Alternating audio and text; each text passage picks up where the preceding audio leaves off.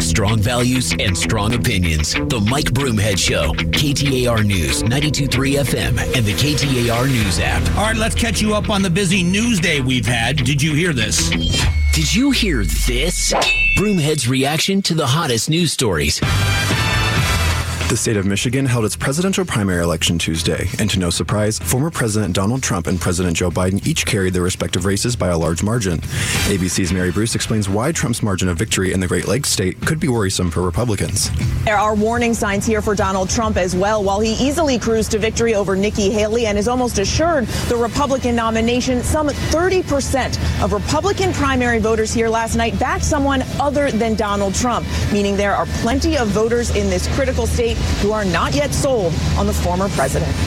Will uncommitted GOP voters turn back to Trump in the general election? I don't think so. I think that now more than ever in 2020, we did see a number of Republicans in a protest vote because of the way it was handled and the things that were said about John McCain and Rhino Republicans. There was a bigger division in the Republican Party, and some of those Republicans saw Joe Biden as an option for president, even though wasn't their first choice, as an option other than Donald Trump.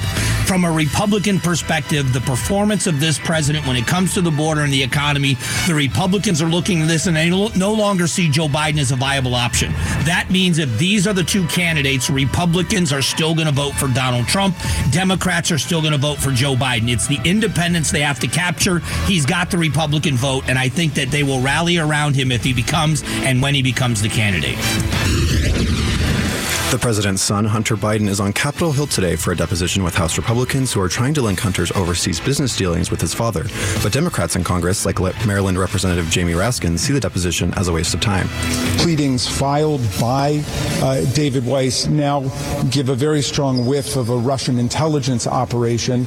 And so I think that our colleagues would do best at this point to fold up the circus tent and allow us to focus on something that would actually be of benefit to the American people. If the deposition reveals damning details about Hunter and the president, could the Biden family dynamics further hurt the re-elect campaign? Yeah, I think this is a big issue, and I want to address this. Take a big, deep breath here, and I'm not going to waste a lot of time on it. We spent 4 years with the Russian collusion accusation in the House, 4 years investigating Donald Trump, and now we've got that same group of people saying this is a waste of time. I think that's a silly accusation, not to mention the fact that one of the things that angered voters, not Republican voters, was they were told that the Hunter Biden laptop was Russian disinformation or misinformation when we found out later that it really was something real. And many voters said that would have swayed their vote. In that regard, no one is going to back off and say that they should investigate Hunter Biden. But I think you're right. If the indictments come, if it is found out that there's some things that have been done wrong, it can negatively affect the Biden chance for re-election because they're going to go after the Trump legal troubles, and they should. They're going to go after the Trump legal troubles. If they've got legal troubles of their own, it waters or it muddies the water in that accusation, and I think that's where it could hurt them. You are listening to Did You Hear This? We do it every day at 11:20 to catch you up on the big news stories.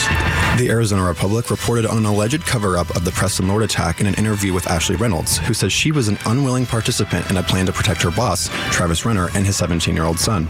I was torn up inside that, for one, I didn't even get an opportunity to choose whether I wanted to be involved in this. I was just expected to be involved in this, and it hurt me a lot.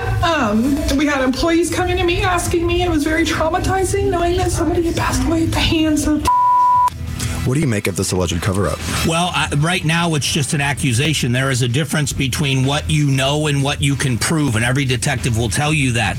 If the police have this information and they can prove that there was a cover-up, you're going to see more than a person being arrested for this. They will be arrested for the conspiracy to cover it up. That's also a crime. Now, there is a fine line. Many people can imagine making sure you protect your child if your child is in trouble.